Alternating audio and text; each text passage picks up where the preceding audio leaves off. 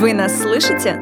Это подкаст «Послушайте, ГИТИС», рубрика «Все, все, вся».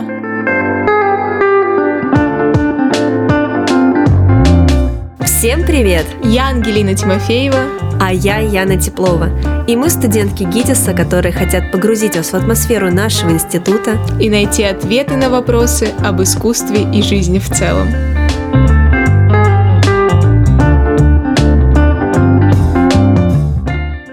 Что ж, это второй сезон нашего подкаста, и мы очень рады оказаться снова с вами, снова общаться, дискутировать на разные темы. И, Ангелина, чему же мы решили посвятить первый выпуск второго сезона? Мы с тобой очень долго думали, ломали себе голову над тем, каким именно нам хотелось бы видеть первый выпуск. И в голову нам пришла такая идея позвать первокурсника и пятикурсника и посмотреть, насколько различается их мышление, а также столкнуть их в такой некой дискуссии и посмотреть, в принципе, на их реакцию. Ну, а что из этого получится, мы с вами узнаем прямо сейчас. Слушайте ГИТИС. Что ж, Ангелин, предлагаю для начала представить наших гостей. Сегодня у нас в студии Соня Харитонова и Иван Крисанов. Соня у нас учится, соответственно, на 5 курсе в мастерской Юрия Орлова и Александра Фокина, а Ваня на 1 курсе в мастерской Ильшана Мамедова и Евгении Кузнецовой. Здравствуйте. Привет. Привет. Ну что, как вам атмосфера, обстановка вообще? Давайте просто немножко поговорим. Вообще, я в первый раз, помню, что на 1 курсе у нас здесь в подвале была история искусств, Да, и я все время думала, что такое студия звукозаписи, как она выглядит. И сейчас, здесь оказавшись, так интересно. Да, кому тоже интересно, можете посмотреть у нас в Инстаграме. Да, мы всегда проводим онлайн-экскурсии. Ну, про студию звукозаписи я знал. Естественно, я тут в первый раз. Очень хорошо, хочу вам сказать, очень комфортно и удобно. Да? Ну, прекрасно. Свет приятный. Мы вам перед выпуском отправили несколько вопросов, и вы на них ответили. Это были страшные вопросы. И сейчас мы с вами будем разбирать ваши ответы и смотреть, кто и как вообще живет, существует. Проведет сравнительный анализ. Да. Вот, видно, человек на 5 Ожидание, курсе реальность. Ожидание, реальность, потому что, мне кажется, когда человек на 1 курсе, все еще такое высокое, хочется чего-то большего. Когда ты уже на 5, ты понимаешь реальность этой жизни, как и мы уже на 4 более-менее тоже понимаем. В общем, интересно все это сравнить и обсудить. Ну, в первую очередь я бы хотела отметить, что оба наши гости поступили в ГИТИС с 1 раза. Это очень круто. Я считаю, что мы можем тихие аплодисменты сделать каждый сам про себя. Вот. Вы поступали только в ГИТИС или еще куда-то? Я только в ГИТИС. Только на продюсерский. Только на продюсерский. Я поступала еще в МХАТ и в МГИК, но это был мой супер запасной вариант, если я никуда не поступлю. Но я чисто подала документы. Я поступал только в ГИТИС, потому что, опять же, я проходил здесь продюсерские подготовительные курсы. Всем советую. Это очень, на самом деле, важно, потому что очень многое становится понятно только после курсов. Ты уже привыкаешь, и ты приходишь вот в место, где ты уже знаешь, по сути, всех и вся. Поэтому те, кто из Москвы или в этом году нововведение онлайн-курса, это важно, это нужно, и каждому, кто в будущем поступает, я советую на них записаться. Настоятельно советую. Ну, а информацию вы, соответственно, всю можете найти на официальном сайте нашего института ГИТИСа. Я поступала без курсов, потому что я жила очень далеко, и поэтому у меня не было возможности, я даже не знала вообще, что особо требуется при поступлении. У меня были только вопросы с сайта, список литературы, и то я его, по-моему, не дочитала, но главное уверенность. На 5 курсе уже можно говорить. Но сейчас ты уже учишь других людей поступать на наш факультет. Да, в этом году мы с моей однокурсницей готовили мальчика, который успешно поступил, и это было на самом деле очень крутой опыт, потому что ты вспоминаешь все то, что ты учил за эти годы, и неожиданно восполняешь свои пробелы, потому что каждому занятию надо подготовиться, вспомнить про русский театр, про зарубежный, такой, что такое ортодоксальное действие, и когда оно было. ГИТИС для вас до поступления, вы оба сказали, что это было место, где творческие люди, великие люди. Да.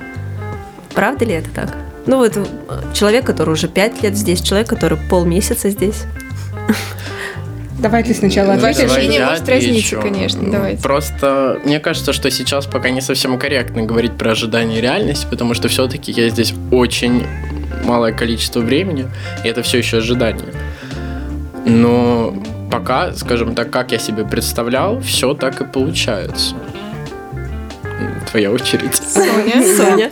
Я, поскольку издалека, и я занималась в театральной студии, и моя руководительница, она очень часто говорила о Гитисе, говорила о Кудряшове, говорила о том, какие там замечательные люди, как круто там учат, и мне казалось, что это место, которое вот прям... Ты кого не встретишь, сразу видно, что это вырастет великий актер, очень крутой. И сейчас... И как бы я приходила с таким придыханием, я смотрела на всех этих пятикурсников, четверокурсников, думала, вот это люди. А сейчас когда я выросла, я понимаю, что это такие же люди, как и я. То есть, по сути, они великими станут в глазах людей помладше. Да. И, то есть, люди, они есть люди. И никто не становится великим просто потому, что учился в Гитисе. Это, в первую очередь, профессиональный опыт. То есть уже зависит от того, как ты пойдешь дальше. И ГИТИС — это крутая платформа для того, чтобы, так сказать, взлететь. И взлетишь ты или не взлетишь, зависит только от тебя. Нельзя научить, можно научиться. Как бы. Я хочу опять же добавить то, что даже когда я приходил на подготовительное, ты видишь лица, ты видишь людей, и тебе кажется, что это что-то недосягаемое как минимум, а как только ты поступаешь, и ты понимаешь, что ты все-таки часть этого, как-никак, уже по-другому воспринимается. Ты воспринимаешь себя уже сам как часть всего этого действия, и рано или поздно вы все-таки встанете в один ряд. Только каждый в своем. Станете коллегами. Да, но каждый в своем деле. В вопросе мы еще вас спрашивали про ваш первый день в ГИТИСе. То есть мы сейчас с вами поговорили про ваши ожидания, и вот вы пришли в ГИТИС. Соня, ты вообще помнишь свой первый день в ГИТИСе? Очень слабо, вот серьезно. Я не помню, что я делала на прошлой неделе, 5 лет назад, но какие-то воспоминания у меня проклюнулись. И я помню, что я очень волновалась. Мне так было интересно встретить своих однокурсников, с кем я буду учиться, преподавателей. Я помню, что я встретила их и думаю, а что, они же такие же, как и я. Я думала, они тоже крутые, не знаю, какие-то там поступили продюсеры. в ГИТИС. Да, продюсеры. Они оказались такими же детьми, в общем-то, 18 лет, 17, кому-то 19. И я помню, что у нас была неожиданная лекция с Князевым. Я не знаю, у вас вел когда-нибудь Князев историю? Нет. Вот, но у нас была внезапная лекция. К нам сначала зашел Ястребов, такой, ага, бугага, вот вы и поступили. И привел Князева, и мы час слушали про историю Москвы, и все сидели такие... А что происходит? Что-то там про какие-то реки, золото надо искать. Было очень странно. Уже пришли в ГИТИС. Да, ладно, хорошо, наверное, это тоже часть процесса. Вань, ты явно помнишь. Я помню очень хорошо, и на самом деле в этом и проблема, потому что я сейчас помню все, и отдельно выделить я ничего не смогу. Но у нас был немножко такой опыт, то, что мы познакомились с однокурсниками до первого дня в ГИТИСе, потому что мы встретились, так скажем, заранее, и всех я уже знал. И в этом проблемы не было. Проблема была в переживаниях, потому что когда ты заходишь в первый раз, и вам написали, нужно подойти к деканату, и кажется, что? То есть у нас были люди, которые где-то уже поучились, и потом вот перепоступили. Кто-то, то есть у нас есть люди, которым по 22, есть кому вот только-только вот 17 исполнилось. Возраст все-таки разный, опыт разный, но все переживали в любом случае. У нас не было лекций в первый день. У нас было сначала знакомство, так скажем, с деканатом и с людьми, которым мы обязаны всем тем, что мы делаем, и с мастерами.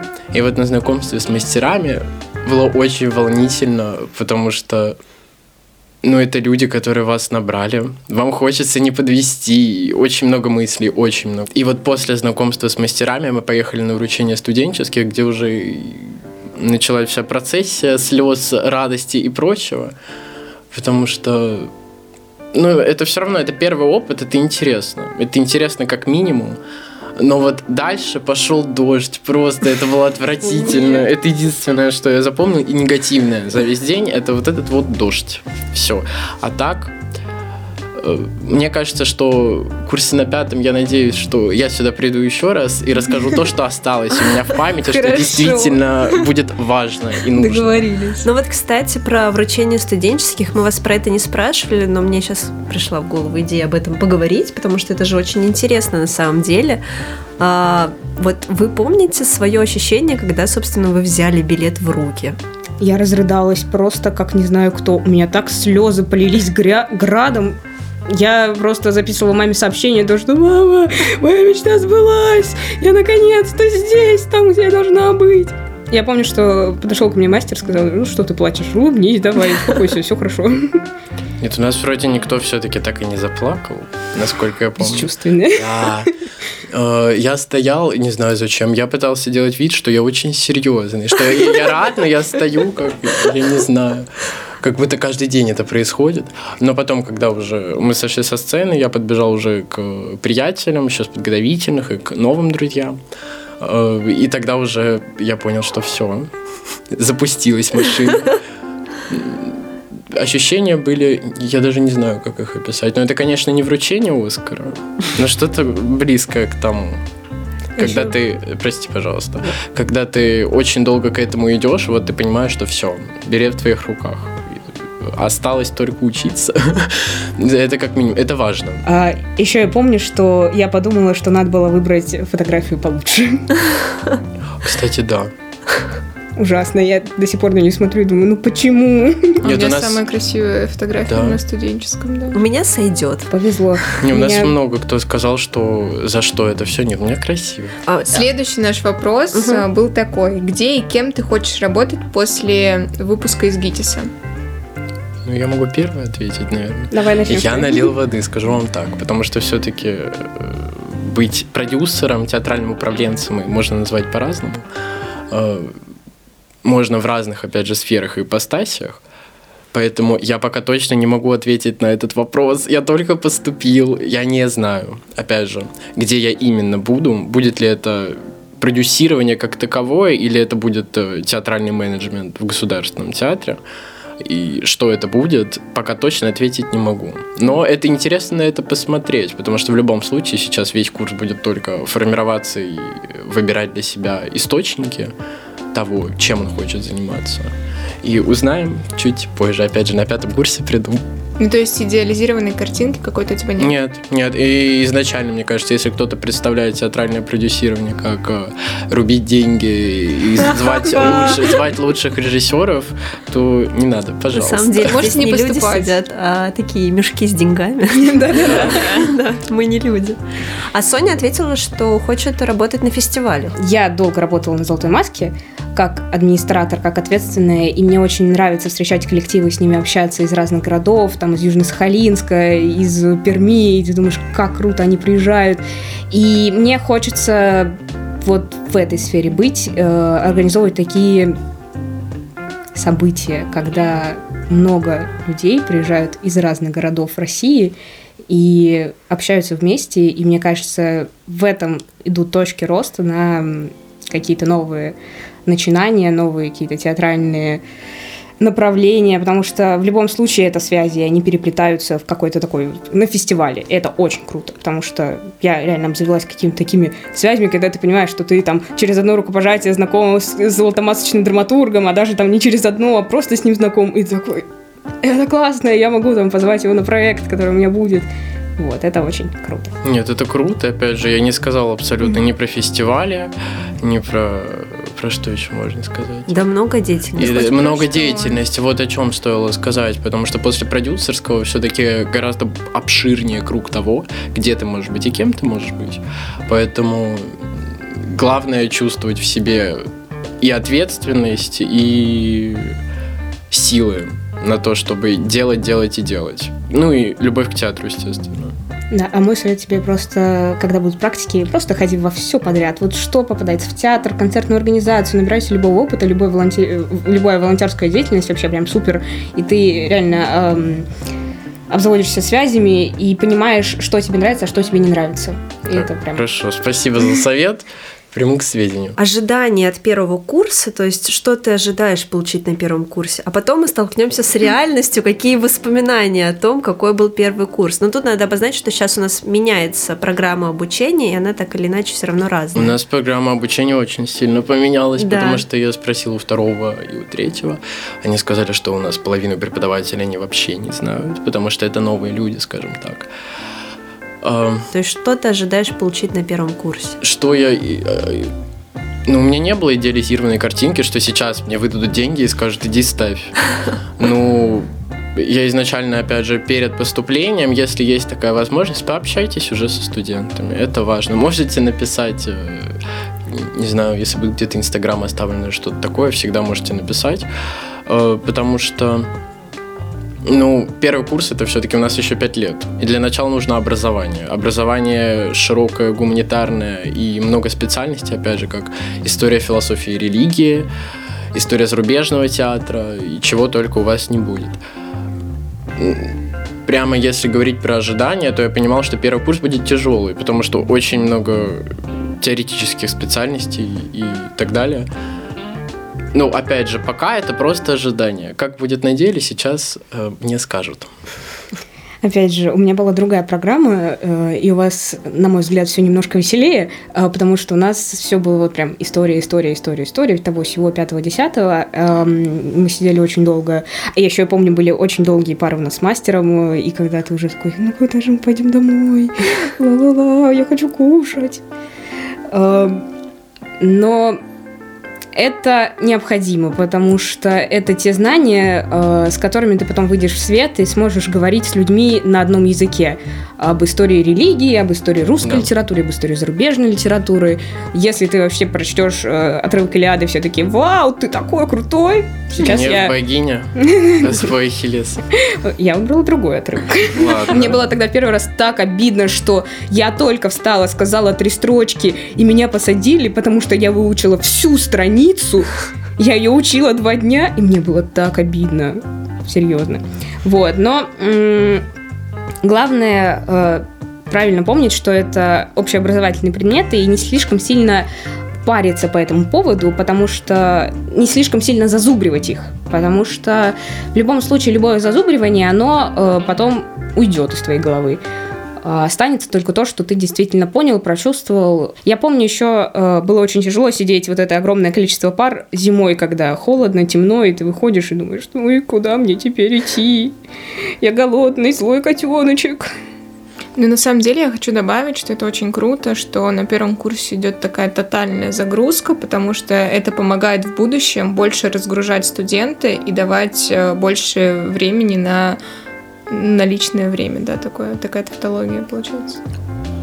Поэтому готовьтесь, вас будут загружать. Я не знаю, я лично за этим и шел. То есть я понимал, что меня изначально загрузят, мне дадут учить много и разного. Мне было это интересно. Тогда это ты точно круто. Там. Да, абсолютно. Мы спросили у наших гостей, кем они себя видят через 7 лет. Очень сложный, на мой взгляд, вопрос, потому что я сама на него не до конца могу ответить четко, ясно и понятно. Но давайте посмотрим за рассуждением, что же скажут там наши гости. Соня, Ваня, кто хочет Я получил диплом только как 2 года. То есть все очень под вопросом. Конечно, я тут полмесяца. Я думаю, если на 3-м курсе я попаду на практику на фестивале, также пойму, что фестивальная история это для меня. Пойду на фестивале. Вообще не факультет такой. Это если после актерского, когда ты спросишь, кем ты хочешь быть, я думаю, что 99,9 ответят актером. И актером кино, скорее. Единственное, я хочу заметить, что наши гости уверены, что они хотят оставаться в театральной сфере. Да. Я очень на это надеюсь, потому что я вижу свой путь именно там. Это круто. Я не исключаю какие-то смежные сферы, но посмотрим. Это же прям очень круто. Да. И все же про человека. Все-таки продюсер, мне кажется, в представлении некоторых людей это вот как раз-таки мешок денег, такая бесчувственный такой человек, которому просто деньги, просто актеры, номинальная рабочая сила, он просто что-то делает. Какими вы видите себя через 7 лет? Вообще скажу, что мне кажется, как раз-таки такие и не поступили. Поэтому если на этом такой, держится мир сейчас не театральный. Просто продюсер как мешок денег — это в глазах обывателя. Я помню, у меня классная руководительница так говорила, то, что как ты будешь продюсером, у тебя же как бы надо, чтобы было много денег. Я говорю, нет, это другие продюсеры, это там какие-нибудь актеры, которые заработали себе денег, решили снять фильм, ну вот голливудская история. Продюсер в нашей деятельности — это человек, который горит идеей, и вокруг которого собирается сильная команда, и вот прям моторчик такой, то, что режиссер в депрессухе, надо его подбодрить, там сценарист не дописал пьесу, тоже надо его подпинать, чтобы все получилось, все будет хорошо, максимально заражать своей идеей, смотреть человеку в глаза и говорить: слушай, ты гений в любом случае, даже если у нас ничего не получится, это творчество, это искусство. Ваня, ну ты же продюсер. Не знаю, очень... Я... Вот в том-то и вопрос. Очень многие преподаватели при слове продюсер нас поправляют, потому что все-таки продюсирование, театральный менеджмент, управление и так далее — это разные вещи. Поэтому я пока скажу, что театральный управленец. Пока так удобно, потому что никто не знает, куда его приведет дорога. Следующий вопрос был: опишите ГИТИС 3 словами. А Соня написала: живой, тесноватый и очень шумный. Ну, живой понятно, потому что здесь все молодые и все творят постоянно на каждом углу. Ну и тесный, потому что я жила в общежитии, тоже как бы там ты постоянно сталкиваешься с другими людьми в ванной и думаешь, ну почему нам всем не хватает места, чтобы немножко разойтись. Но с другой стороны, это хорошо, потому что вот эта теснота, как говорится, в тесноте да не в обиде. То, что... когда люди живут вместе, причем таких творческих профессий вместе, они начинают друг за друга цепляться, и здесь рождается, опять же, какое-то творчество, там, встретил кого-то на кухне и такой: о, слушай, пойдем делать этюд там в реп-зале, помоги мне, я вот думаю про вот это, а ты читал там то-то, то-то. Это очень круто. Шумный, потому что, опять же, жила в общежитии, там очень тонкие стены, спасибо, что закончился ремонт у нас во дворе. Потому что все эти 4 года, пока мы учились, невозможно было открыть окно и просто подышать, потому что все время было тра-та-та-та-та-та. Кстати, у меня интересное замечание, что люди, которые живут в общежитии, к слову, я не живу в общежитии, когда ты с ними разговариваешь про ГИТИС, они скорее переходят на тему жизни в общаге, чем про то, что происходит, непосредственно в стенах института. И это так интересно, потому что там реально какая-то вообще особая жизнь происходит. Жизнь, супер особая. В ГИТИС ты приходишь учиться, а здесь ты приходишь как бы домой, когда у тебя дома проживают еще сколько в общежитии человек? Еще, естественно, тебе хочется сразу же рассказать про то, что происходит дома, в твоем временном доме. А Ваня написал: атмосферный, сложный и нужный. Атмосферный, когда ты приходишь в ГИТИС, здесь особая аура, особая... эти стены помнят многое, скажу так. И ты приходишь сюда, ты видишь и актеров, и режиссеров, и ты понимаешь, что это все творческие люди в огромных количествах, и ты видишь их каждый день. В какой-то момент ты просто ловишь общее настроение, и ты понимаешь, что да, вот это та атмосфера, о которой и все говорили. Сложный он не только в плане образования, нужно быть к этому готовым. Он сложный сам по себе, потому что театр — это сложный живой организм, и ГИТИС — это все-таки театральный институт. И поэтому и сложный, потому что очень много разных органов этого организма обучается здесь, и все абсолютно по-разному себя чувствуют и ведут. Нужный? Нужный он для студентов, скажем так. И не думаю, что не только для студентов, но для тех, для кого это действительно было важно, и те, кто сюда поступили, для них он и нужный, потому что каждый день приходить в место, которое тебе не нужно и которое ты не любишь, это подло, не знаю. Я хотела задать вопрос, не жалеете ли вы, что поступили в ГИТИС, но исходя из ваших ответов, я думаю, ответ 100%. Нет, что... конечно. Конечно, нет. Все равно возникают какие-то сомнения, там, кризис 3-го курса и тому подобное, но сейчас я понимаю, что нет, я ни в коем случае не жалею, потому что ГИТИС мне дал многое, он дал мне хороших друзей, отличных друзей, просто невероятных, и невероятные возможности профессиональные, невероятные просто какие-то впечатления, и это все очень круто, и Надеюсь, что я не буду так вспоминать, конечно, это прям как супер лучшие мои годы моей жизни, но... Лучшие годы впереди. Да, я думаю, что это прекрасная юность. А я пока зеленый первокурсник, и я проигнорирую этот вопрос. Но кризис третьего курса реально существует. Да, это ужасно. Это просто, это серьезно. Я все время почему? Хотите поговорить об этом, объяснить? Какие-то обстоятельства происходят. Вообще для меня это был самый сложный курс.